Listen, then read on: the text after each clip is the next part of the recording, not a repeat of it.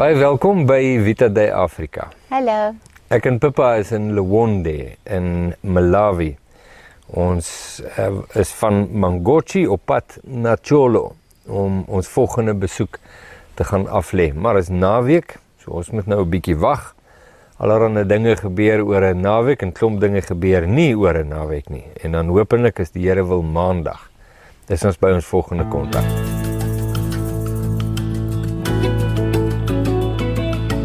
Alpha en Omega, die begin en die einde, die weg en die waarheid, die koning van my hart, wie is die seun van Lekker warm hier onder die Afrika son, wat jy nie kan sien nie. Ongelukkig is ek en Pippa sit reg onder 'n krummetaartboom, maar dis nog 'n ou jongetjie. Ja. Ek dink hy's so wat 30 jaar of so. Ja, hy's nog jong. Hy's nog. Lekker warm en ons begin nou leer om daaraan gewoon te raak, maar 'n groot mylpaal eintlik wat nou al 'n paar dae terug gebeur het, en dit is dat ons het gevier 2 maande op die pad en ons eerste 10.000 kilometer. Het jy nie nog 'n foto geneem toe ons presies 10.000 gedoen het? Het jy nie van die Van die nee. ek het my al verbeel jy het nou so half op die pad 'n foto geneem. Buiten al die goed wat jy skrywe, Pippa, op jou Instagram en 'n Facebook post. Nee, as jy nou moet terugkyk. Eerste land was Zimbabwe. En die mense wat ons daar ontmoet het van die suide en noorde regdeur tot die ooste. Toe is dit Mosambiek. Heeltemal 'n ander land as Zimbabwe. Heeltemal ander mense. En toe sit uit by die grens in die weste, noordweste van Mosambiek en nou in Malawi. Wat is die indrukke wat by jou opkom? Gaan ons dit doen wat sê, noem 'n positiewe indruk, negatief, iets in daai lyn. Kom ons balanseer dit bietjie uit. Okay, ek dink die eerste ding is wanneer ons weggegaan het uit Suid-Afrika, het ons die ruggraat van ons missie gehad. Ja, die buitelyne. Ja, ons het nie geweet presies hoe gaan dit werk nie, maar ons het die opdrag gehad. En die opdrag was, Jesus sê hy wil ons aan sy vriende bekendstel en dat ons hulle moet bemoedig met hom. En so toe het ons moes nou ons pad begin en moes self ons voete daar vind. So ek dink in Zimbabwe was dit wonderlike kuiers gehad. Maar na Zimbabwe het ons gesê ons kan 'n bietjie langer gekuier by sekere mense. Ek sê hoekom? Skielik, want daai is 'n belangrike punt. Dat 'n ou sê jy kon 'n bietjie langer gekuier het. Hoekom sê jy so? Want wanneer daar 'n spesiale aanklank was met van die besoeke, het dit gevoel asof ons langer kon kuier en die meer sinvol. Ja, meer sinvol, meer gesê het, in diepte gepraat het. Ja. Maar ons was nie seker presies hoe om dit te navigate nie, en toe is ons verder, en ek glo nog steeds die Here het dit gebruik. Want hy weet in elk geval ons vind ons voete soos ons gaan. Ja. So niks is verniet nie. Maar nou wil ek net by sê, waar ons wel langer gebly het, was daar onbeskryflike gesprekke. Ja. Want 'n mens het 'n bietjie tyd, jy weet, om mekaar nou bietjie die kat uit die boom te kyk, jy weet, en so aan en te leer ken voor 'n ou nou lekker inslot mekaar. Ja, dit was belangrik. Mosambiek was vir my negatief en aan die een kant negatief was die weer. Die weer was verskriklik. Maar ons het geweet dit gaan verskriklik wees, maar ek het nog nooit in my lewe so warm gekry nie. En die bedompigheid was, dit was nie so erg die temperatuur nie, dit was die bedompigheid, maar die heeltyd so bewus van die feit, dat mense bly hier. Ja. Ek en Rick het toe net die idee, so moet net nie mou nie. Ja. Daar's mense wat hier bly, dag in dag uit. En in dieselfde asem, nou vat jy die sendelinge, nee, wat ook daar bly al vir dekades. Ja, En maar hulle kom ook uit, sê nou maar Suid-Afrika. ja. En hulle gee hulle lewe op daai manier prys. Ja. Ja, dit was merkwaardig. Dit is om te sien, merkwaardig.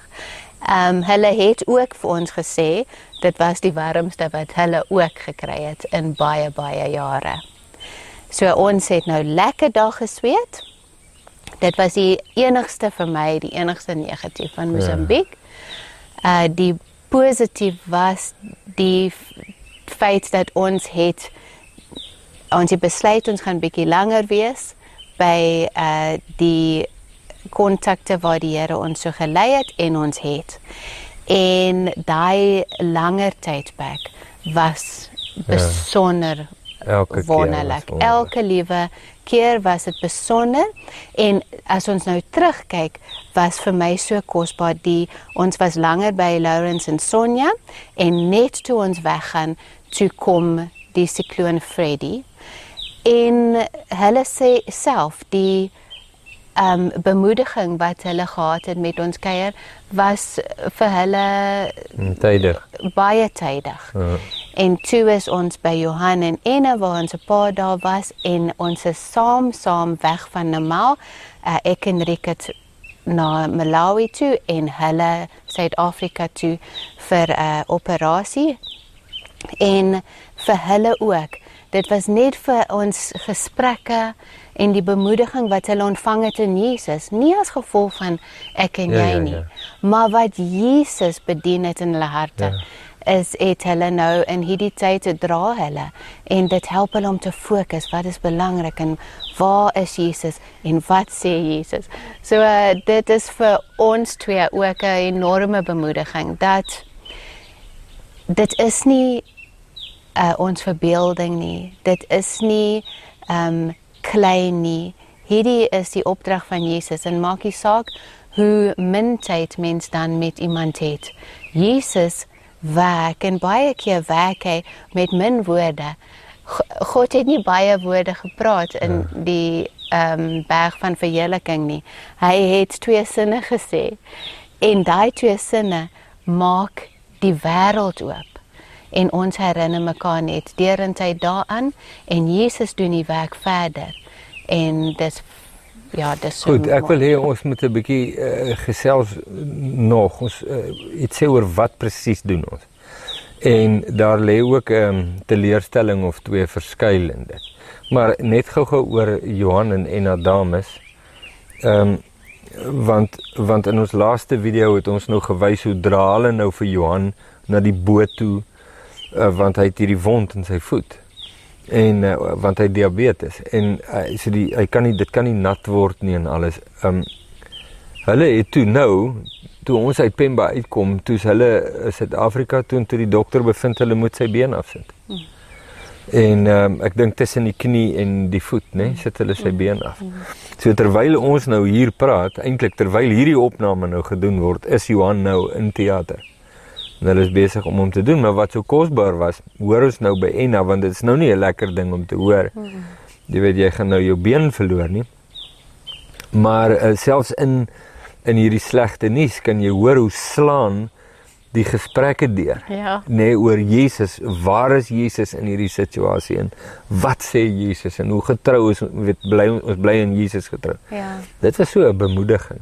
Kom ons sê iets, pappa. As jy nou kortliks moet sê, wat presies doen ons?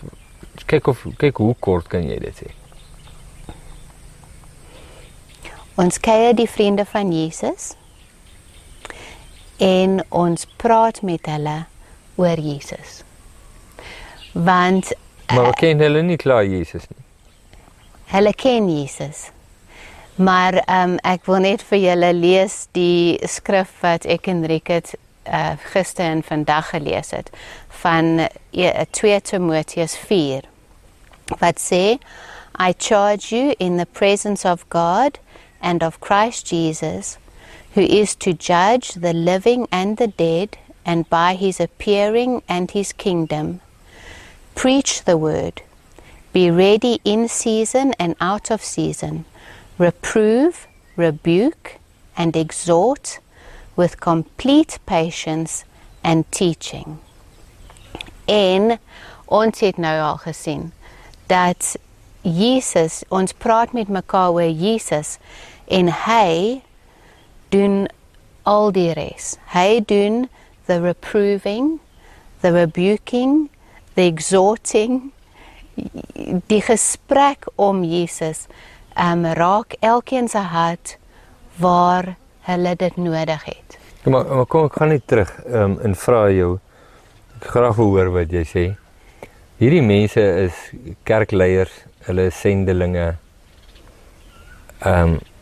hulle ken die woord en hulle ken Jesus. Nou, wat wil ons nou met hulle oor Jesus praat? As ons kerkleiers en sendelinge is en volgelinge van Jesus deur ons eie getuienis, dan die gesprek van Jesus is waaroor alles gaan. En as ons by die punt kom waar ons sukkel om oor Jesus te gesels en ons wil eerder oor die bediening gesels en oor ons behoeftes, dan is ons in 'n gevaarlike plek. En ek sê dit want ek erken dit in my eie hart. Daar is kere waar ek is nie naby aan Jesus, ek het 'n bietjie verdwaal in die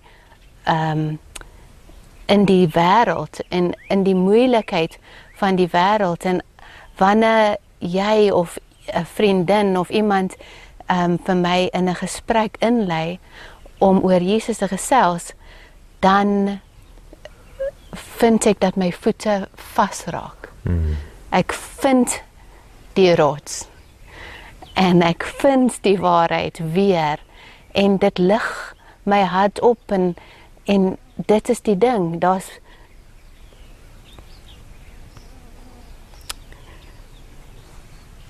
dis vir ons hartseer as ons by iemand kom en hulle is in die bediening en hulle sukkel om oor Jesus te praat. Dit breek 'n mens se hart, maar dan is dit so belangrik vir ons om hierdie te verstaan. Maak nie saak of die persoon nie lus is om oor Jesus te praat nie. Ons is hier om oor Jesus te praat. So ons druk deur en ons bring elke gesprek weer terug na Jesus toe en Jesus dan vermaan die persoon sonder dat ons enige iets hoef te weet of te sê oor hulle situasie. Jesus vermaan hulle of Jesus bemoedig hulle of Jesus rig hulle. Dit is net die wonderbaarlike bediening wat Jesus het in elkeen van ons lewens. Ja, die teleurstelling lê daarin, soos jy nou sê, as 'n mens iemand kry en ek het aanvanklik gedink hulle wil nie oor Jesus praat nie. Hulle wil eerder praat oor hulle behoefte aan finansies of probleme met die bediening. Maar nou ons nou 'n bietjie daaroor gepraat het, dink ek dis eerder 'n geval van hulle weet nie hoe om oor Jesus te praat nie. Want wat praat jy nou oor Jesus, jy weet, en dis wat baie gelowiges is. Jy weet, wat praat jy nou oor Jesus? Ons weet mos nou almal, hy is die seun van God, hy het gesterf aan die kruis, hy het opgestaan op die 3de dag en okay, wat wil jy nou nog sê?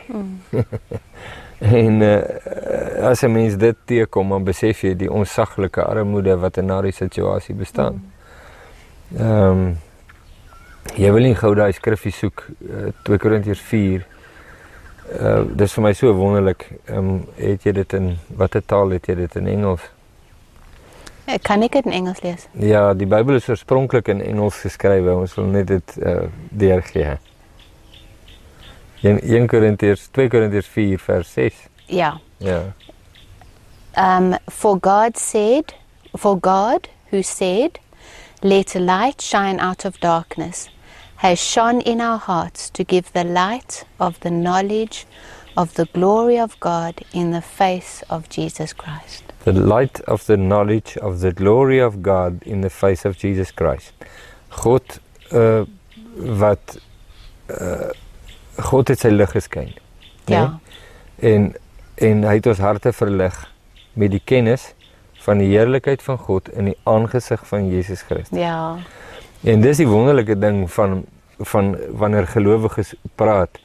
Ons praat nie shop nie. Nee. En ek het nou al gehoor jy weet dat die pastore kom nou saam en dan sê hulle ons praat 'n bietjie shop. En dan dink ek wil glad nie in hierdie gesprek wees nie.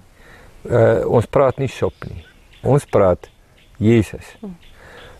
Dis wat ons wil weet. Die oomblik wanneer ons shop begin praat, is waar die vlees inkom.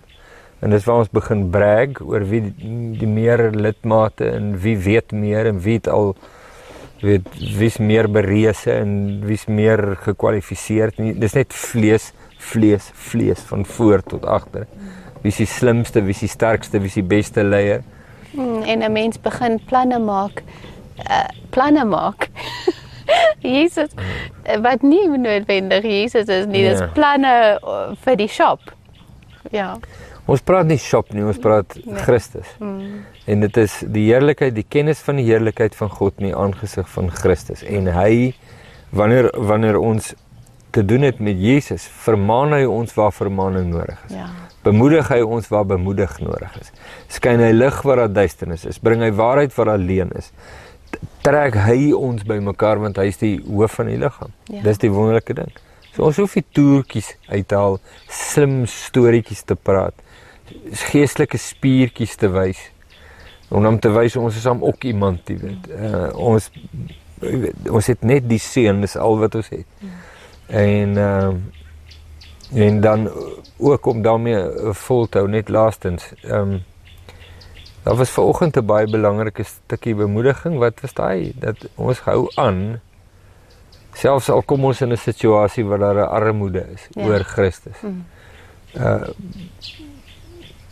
Wat is daai bemoediging?